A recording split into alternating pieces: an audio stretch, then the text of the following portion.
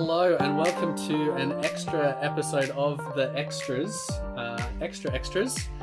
Lachlan here, joined by Peter. Hello. Feeling very extra today. Yes. We should have dressed extra for this. I don't feel like I've dressed particularly extra. Listen to some Mariah Carey. But I'm glad to be here. In the last week or so, we have run some stretch events for church. Now, these are things that we run from time to time. We're trying to get it to a point of being every quarter across the year of church, where we want to stretch ourselves in our thinking, recognizing that, there's always so much to know about God. He is infinite. He is eternal. We are finite and small. For eternity, we'll be learning more and more about who God is and how amazing He is. And so we think it's right and good to take some time to stretch our thinking and hopefully stretch our admiration of the Lord that we know and love. And so in recent times, Peter, you tackled the task of stretching us in our thinking about a topic that comes up in the book of Hebrews. We've been studying on Sundays in our growth groups. Perseverance for Christians and running with endurance, this experience that someone might be walking in the Christian life and then walk away from Christ and no longer be claiming Christ. How do we understand that? What are all the different aspects of our thinking about God, our theology, that come into answering that kind of question? Do you want to say more about what you tackled on the stretch night? Kind of a bit of a preview of this episode. Sure, that was the brief. So we're trying to stretch our thinking, and I really love how you put that, so we can stretch our admiration of God, because these things go together. The more we know Him, the more we love Him. Those things really go on hand in hand.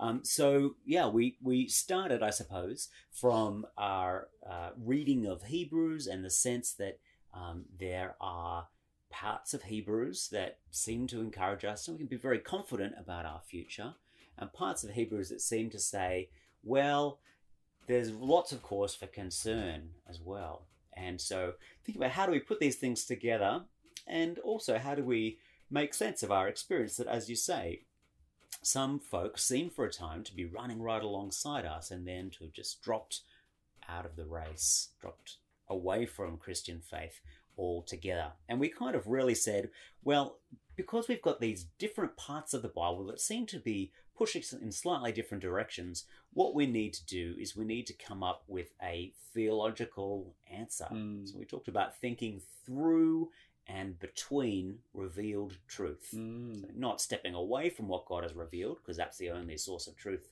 that's worth anything, but thinking through those things very carefully, understanding the logic of the things God tells us in His Word, and thinking between them. How do these different parts all cohere together into one whole? Because, of course, God is one God, and He's the God of truth. There's not contradiction in God. And so we should understand that all the things that He says can be integrated. They all kind of come together. There's no contradiction in God and no contradiction in what He says. So that's what we set out to do that kind of biblical and theological thinking about this important issue. Yeah, wonderful. And from all accounts, the people that went along, we had something over 400 people across the 3 different events. Everyone that I've heard has raved about it and really appreciated the time there. If you weren't there, we're sorry that you missed it. We can't rehash the whole event. It wasn't kind of just straight lecture. It was interactive time of thinking and growing and reflecting yourself. So make sure you come to future stretch events. But there were some questions that lingered beyond the event, and we wanted to have an episode of The Extras that I think became promised on the night. That's right. And so we want to live to our promise and be true to our word, like God is true to His. And we'll just tackle some of those questions. It won't be all of them. We can't exhaustively answer everything that came through. In the show notes of this episode, we'll point you to some resources that can help you to keep thinking through these issues if you've got ongoing questions. And we might find other ways to pick up this conversation down the track. But Peter, let's get in with some of these questions. I guess there's one of the big topics that came up in thinking about the passages in Hebrews and thinking about these issues. We had a category come up of God's election and elect people, those whom God chose before the foundation of the world, in the language of Ephesians, to be His and to be adopted as His children. Now, bunch of questions around election, predestination, free will. Let's start off with the first one that I think is a helpful introduction. How would you explain predestination in layman's terms? So you're talking to someone who might not be a Christian. How would you tell them what predestination is? Yeah, well, it's a good question. Predestination is really just about God deciding in advance what will become of us, deciding our destination pre. Yep. And so in Ephesians chapter 1, it talks about God deciding in advance that we will become his adopted children. So God decides what will become of us. Predestination. So in light of that kind of reality that the Bible seems to speak to, what does that do for free will? If everything, so here's the question that someone's asked, if everything is God's work, put technically in brackets to that, is there really free will for us as humans? It's an interesting question, and it's one that's never far away when we're talking about these things. Perhaps we should say a couple of things, before kind of delving right into it. One is we should ask the question, where do our ideas about free will come from? Is that a biblical category? Is that something that the Bible insists on? If it does, in what form does it insist on?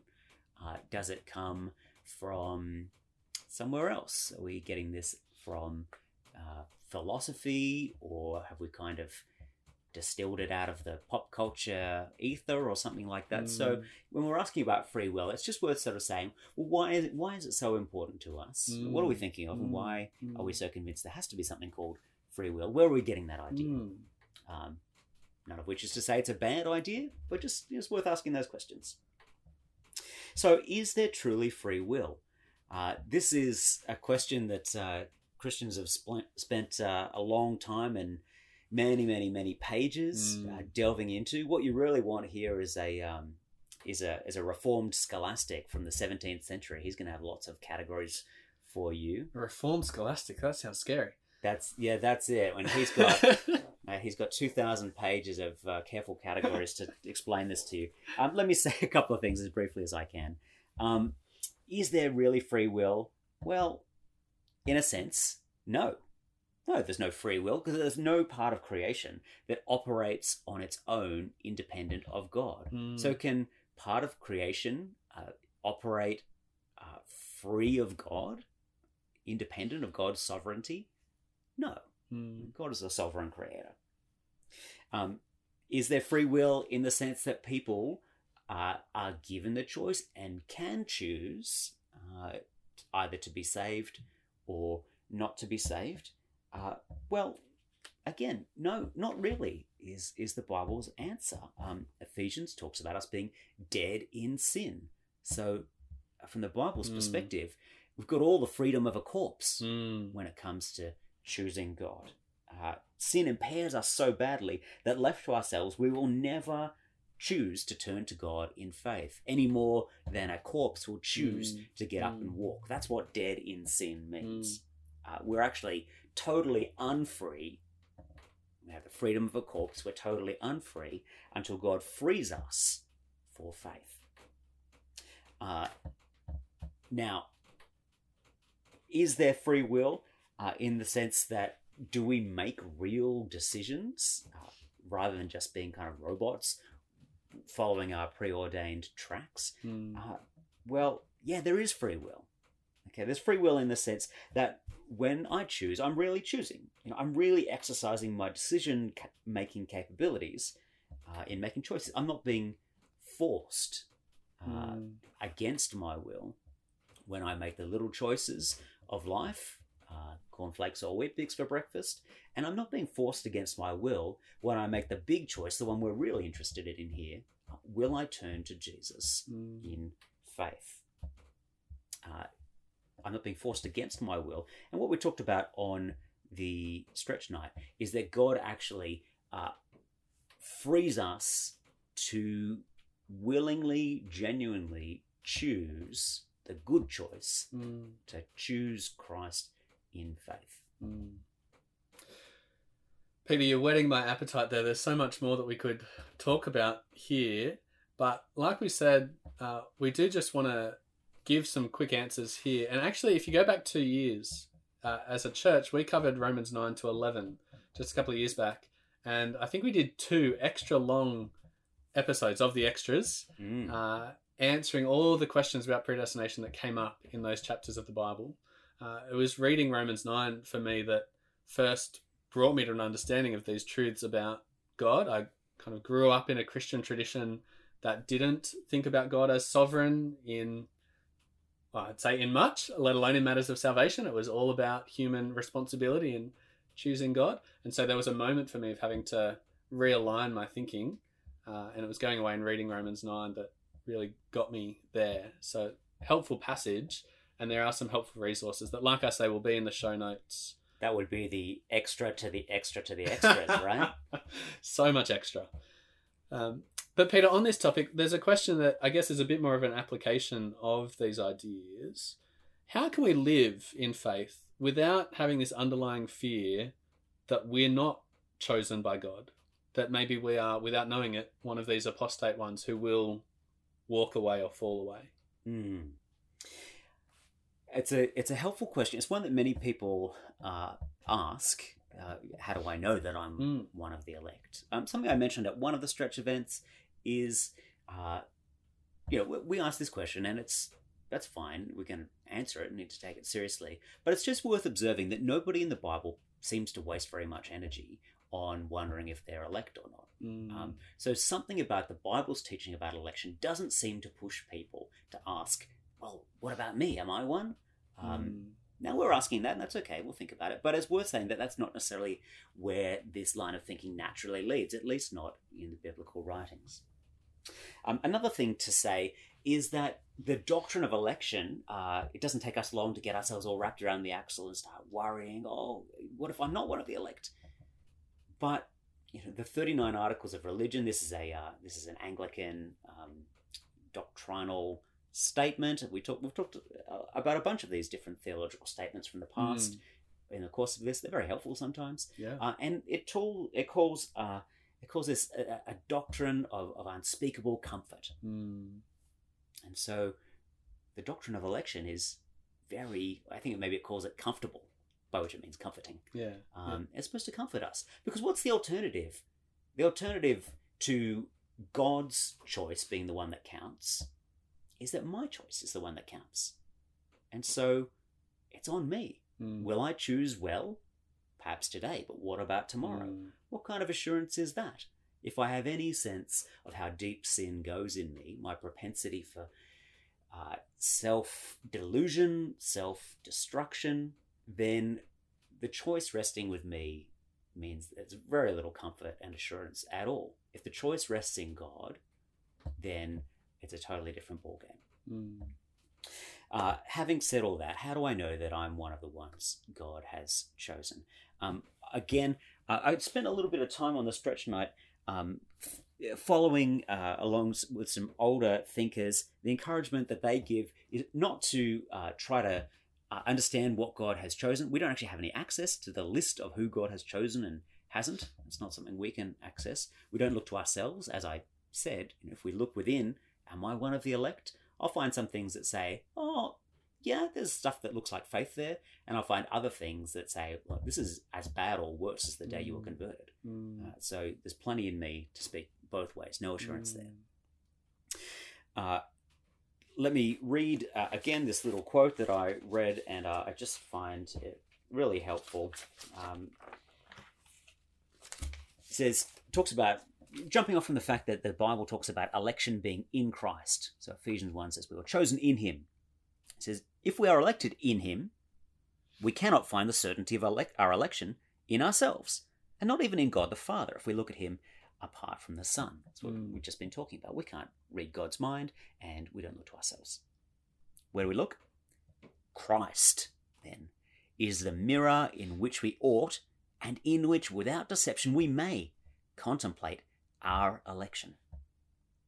For since it is into his body that the Father has decreed to ingraft those whom from eternity he wished to be his, that he may regard as sons all whom he, Christ, acknowledges to be his members.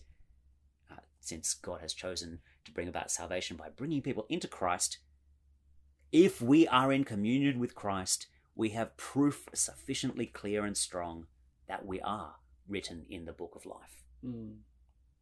So the quote says, yeah, you can't read the book of life, but look at Christ. If you belong to him, and we know that we are part of the elect, because the elect are in him, elected in him. Mm.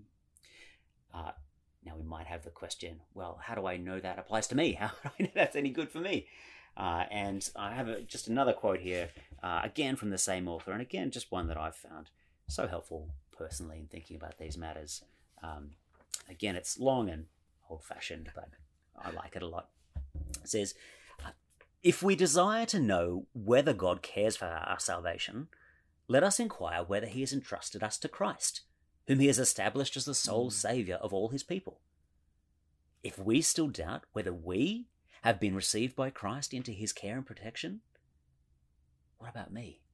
Do I get to be part of that? Well, if we still doubt whether we've been received by Christ into his care and protection, he meets that doubt when he willingly offers himself as shepherd and declares that we shall be numbered among his flock if we hear his voice. Let us therefore embrace Christ, who is graciously offered to us and comes to meet us. Mm. Who was that from? This is by a French theologian called John Calvin. Yeah, great.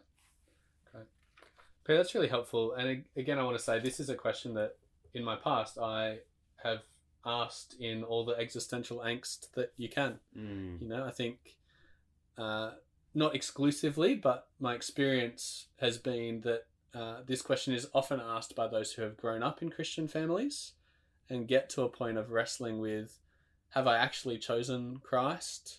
What am I doing here? Am I really in? And that was the place that I was asking this from. And it might be the coasty in me, but I think this is a sound biblical and theological answer as well. It just, like you're saying, took me back to go, look to Jesus and do that each day. You don't need to necessarily worry about 10 years down the track, 20 years down the track, because we don't know what God has in store for us, whether we have that many days left. And Jesus would say each day has enough worry of its own. But today, in this moment, do I trust Christ? Will I trust Christ? If the answer is yes, then if I were to die today, I'll be with him for eternity. And that's what matters. Yeah, and I think it's so important to remember that question is not, do I trust Christ? Like, is my faith big enough? Is my faith real enough? But do I trust Christ? Yep. Am I actually despairing of myself and just casting myself on him and say, help me, Jesus? Yeah. No one else can. Yeah. If my trust is in him, I'm okay. Yeah, that's great. Let's move on to some of these other questions about Hebrews and falling away. So Hebrews 6, verse 4 to 6.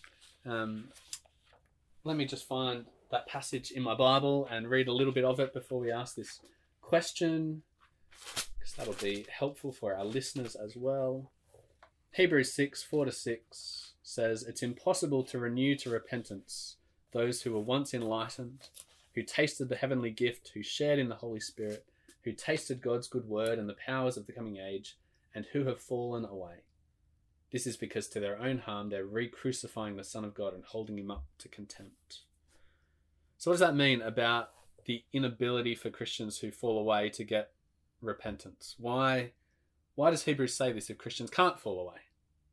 Yeah, it's a brilliant question, because we started our exploration from the Bible, and then we've gone on to say, well, we need to do some theological thinking. But the next move is always to come back to the Bible and to submit our thoughts that we've thunk theologically to what God says. And say, okay, do they help us to make good sense of the Bible? Or actually, do they force us into kind of straining against the Bible? We have to kind of do a little bit of fancy footwork to get around what the Bible says.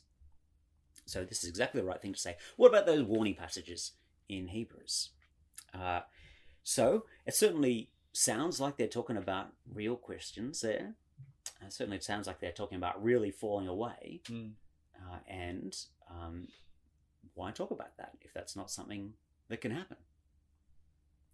I'll read a a little quote from a guy called Tom Schreiner. He's a New Testament scholar, and he's spent a bunch of time thinking about this stuff. One of the resources in your show notes is a little book that he's written. It's just looking at it now. It's about 120 pages, real short. It's called Run to Win the Prize, Perseverance in the New Testament. He kind of looks at all that stuff. Nice. So I've got a little quote from him. He says, look, I argue that these warnings in Hebrews are addressed to genuine believers. Right? So they're not talking about like fake almost believers or something. No, real believers are addressed to genuine believers. The threat is eternal damnation, and that it is illegitimate to conclude from the warnings that true believers may fall away. For the texts examined here are warnings and admonitions, not declarations.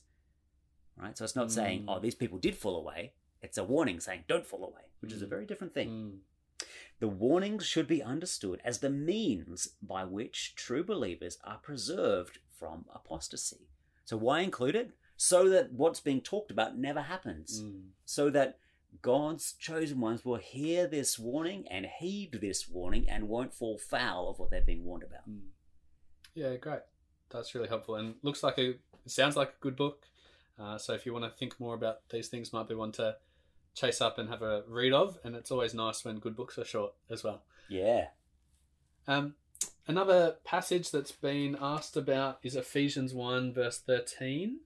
So I think we referred a little bit to Ephesians 1 earlier, but in Ephesians 1:13 it says, in Christ you also, when you heard the word of truth, the gospel of your salvation, and when you believed, were sealed in him with the promised Holy Spirit. That language of sealing sounds pretty secure. You know, it's kind of a down payment, verse 14 goes on to, promising the rest will come. So how does that relate to people that fall away? Yeah. So again, we have this language, this biblical language of real security, and that security ultimately goes back to God's choice being the one that counts. So what about people who seem like they have believed, but then after a time no longer continue? All right. Now, what we do have is some help here from other parts of the Bible. Like, for example, the parable, we have another question asking about this, the parable in Mark chapter 4, the parable of the sower, it's called, where the sower sows seed all around, and we're supposed to understand this as the gospel being preached, and it meets all these different receptions, sometimes flat rejection, sometimes great harvest kind of comes up, and there's lots of fruit. Sometimes an initial kind of springing up, which is followed by a kind of dying away after time. Now, I mentioned on the nights that sometimes this is called temporary faith. The idea that people might temporarily have faith and then cease. I think that's actually a pretty unhelpful way to describe it. And I'm encouraging us to think of this as apparent faith. Right, so something that looks like faith, that appears, that's apparently faith outwardly, but it is not the real deal inwardly. And part of the reason is because it doesn't endure. It doesn't go on to produce fruit more and more. It sparks up briefly, maybe has a quick little flourishing, and then it's gone. Quite different than the fourth soil, that genuine, enduring faith. So there's growth in 3 of the soils in that parable, but clearly only one of them is the good response. So it's possible for there to be some kind of initial response, some kind of initial growth, which is not the kind of faith response Jesus is looking for. And we might call this apparent faith. And I think we can say securely that all of those confident assurances that the Bible describes, they apply to those who put their faith in Jesus, and none of them apply to those who only apparently do so.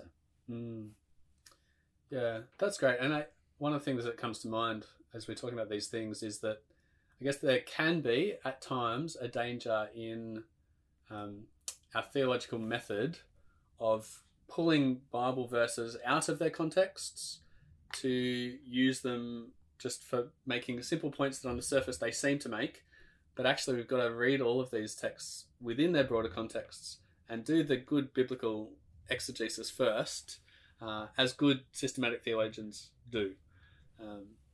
So as we talk about Hebrews, as we talk about Ephesians, as we talk about Mark 4, each of these passages, they're not just bald statements that come free of context.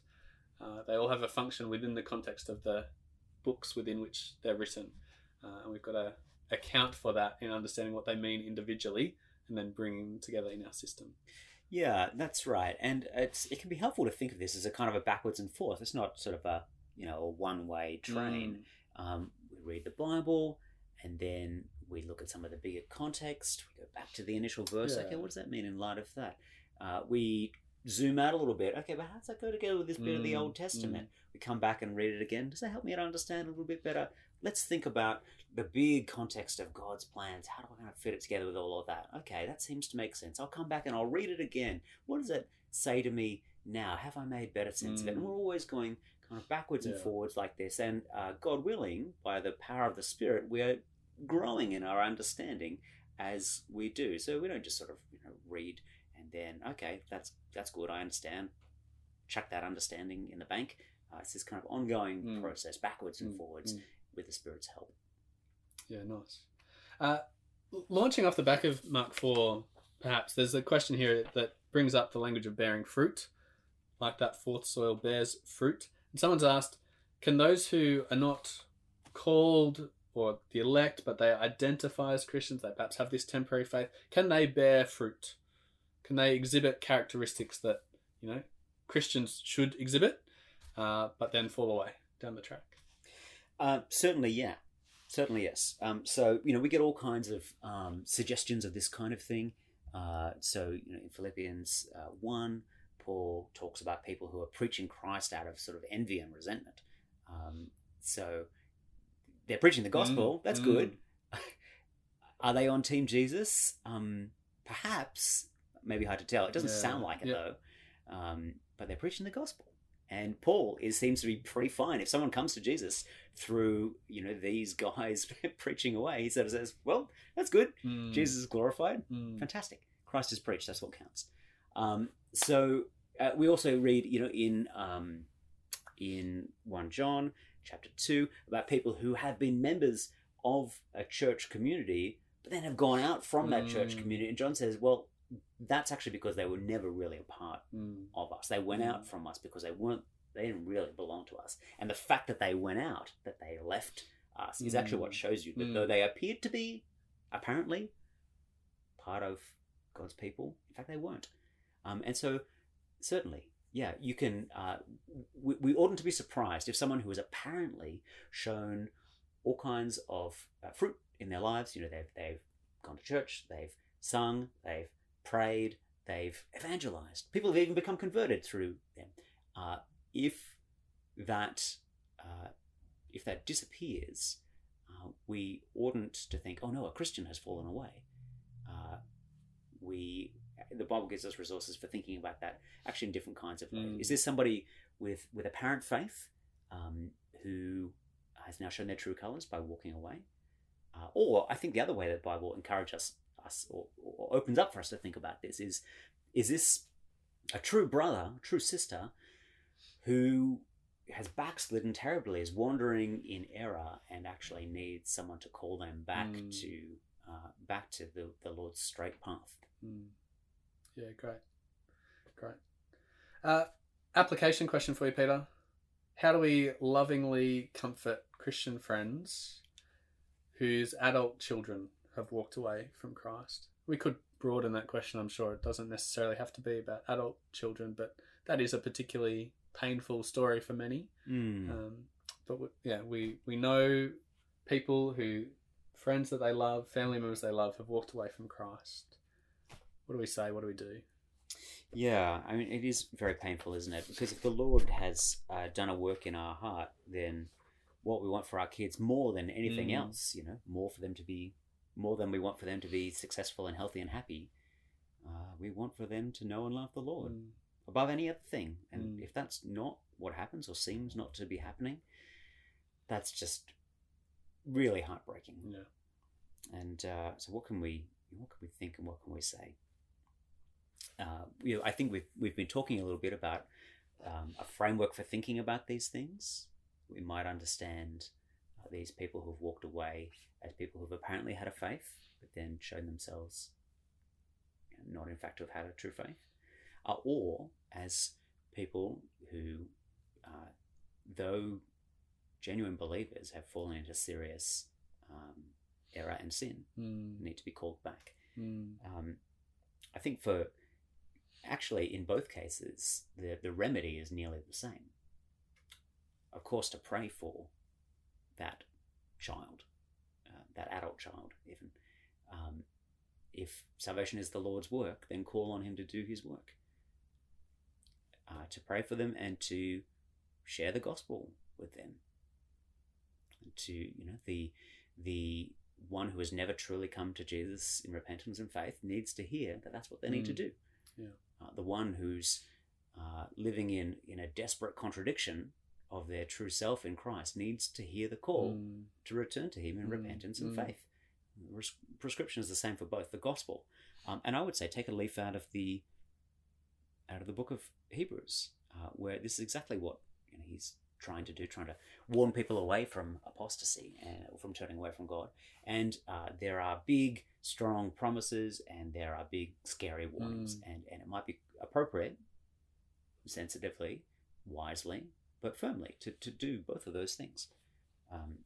So I think encouraging our friends to be doing that, to be praying with them for their kids, and encouraging them to be sharing the gospel as best they can with them, and praying about the results.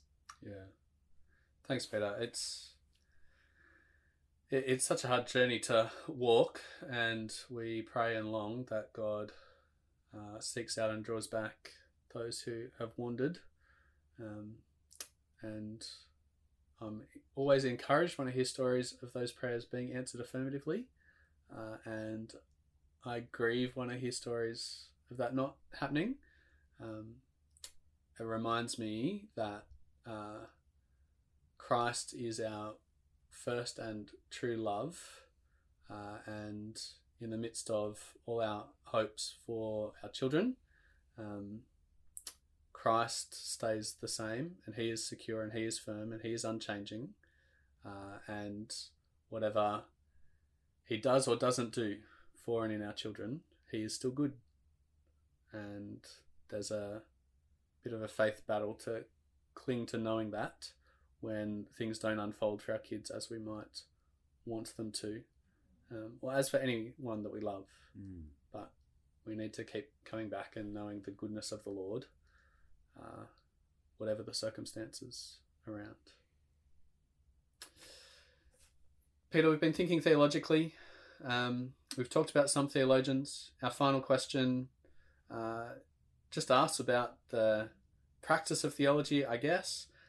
Will there be any more theologians to come? Have we investigated all the truths of the Bible? Job done, stamp, all over. Yeah, well, if you go to the theology section at the local theological library, you'll see that it's pretty full. So plenty of books have been written. We've had plenty of theologians. Have we investigated all the truths of the Bible? In a sense, yes. There's a very large theological tradition that's investigated all kinds of things and has thought powerfully and deeply through the Bible, has thought about questions that most of us would never occur to ask, but they've thought their way through them. Have all the truths of the Bible been investigated? Well, in some sense, yes. I mean, there's something has been written about every verse in the Bible, and something has been written about all of the major things that the Bible talks about. However, as you can probably guess, I'm working towards saying no. God's truth is deep because God himself is infinitely rich. That's one of the things that theology teaches us, that God is mystery in himself, and yet knowable to us because he reveals himself to us in his infinite richness. And so, yes, there is always theological work to do, in a sense, because there's always Christian life to live, and we're to love the Lord our God with all our heart and soul and mind. And so part of loving God with our mind is actually to think his thoughts after him. So if we're living Christian lives, and if we have minds, and if we want to dedicate our minds with their capacities, whatever God has given us, to the Lord, then we'll be doing theology. We're all theologians. We're all theologians. That's right. It's not only for the rarefied intellectuals. If you say Jesus is God, there's a theological statement. It's not a Bible verse that says Jesus is God. That's a theological statement made in line with the Bible. And in every generation, we have to do the work of theology afresh, because every generation faces its own challenges. And it's by thinking about God, thinking about God's work, thinking about God's world, that we get the resources that we need under God to live his way in our moment. So, despite the great ranks of theologians who've gone before, and despite what feels like our meager efforts in our own times, we need to do the work for our time and our place as best we can, because this is a part of the life of love to God and love to neighbour. Yeah, and what a great thing it is to think about God. It's not a dry, boring task. It's a wonderful, rich, beautiful, encouraging task that, as we've said at the start here, it leads us to praise God. So not thinking in a dusty room to write some dusty words, but it's thinking about a living God to then live in worship of that true and living God. Yes, amen. I think it might be worth saying in connection to this, I don't actually know where St. Paul's is up to on this particular issue, but often it does need to be said that it's worth reading some older writers, that actually some of these guys that died long ago and wrote in language that's a bit hard can be worth the hard work of reading. So while we continue to think today, doesn't mean you throw out all the stuff of the past. As we've said, that it's still the same truth. So if that's an encouragement that you need as you listen, do with the mind that God has given you, take it up and try reading some of these people that we've tapped into on the stretch night, who have written much and thought very deeply, and we can still keep learning from. Yes, if you've ever benefited from reading the Bible with an older brother or sister who's been doing it longer than you, who's lived with Jesus longer than you have, if you've ever found that reading with them, their insight has helped you to appreciate what God says in his word even more, then that's what you get by reading theology. You have much older brothers and sisters who've walked the path before, had their own special insights to share with us. That's great. Peter, thanks so much for your time, not just your time for this extras episode, but all the time that you put in to preparing for the stretch nights. It was a wonderful event, wonderful series of events, and we're really thankful for your labours there and the benefit that they've been for us. Oh, absolutely, my pleasure. Thanks be to God. Yeah.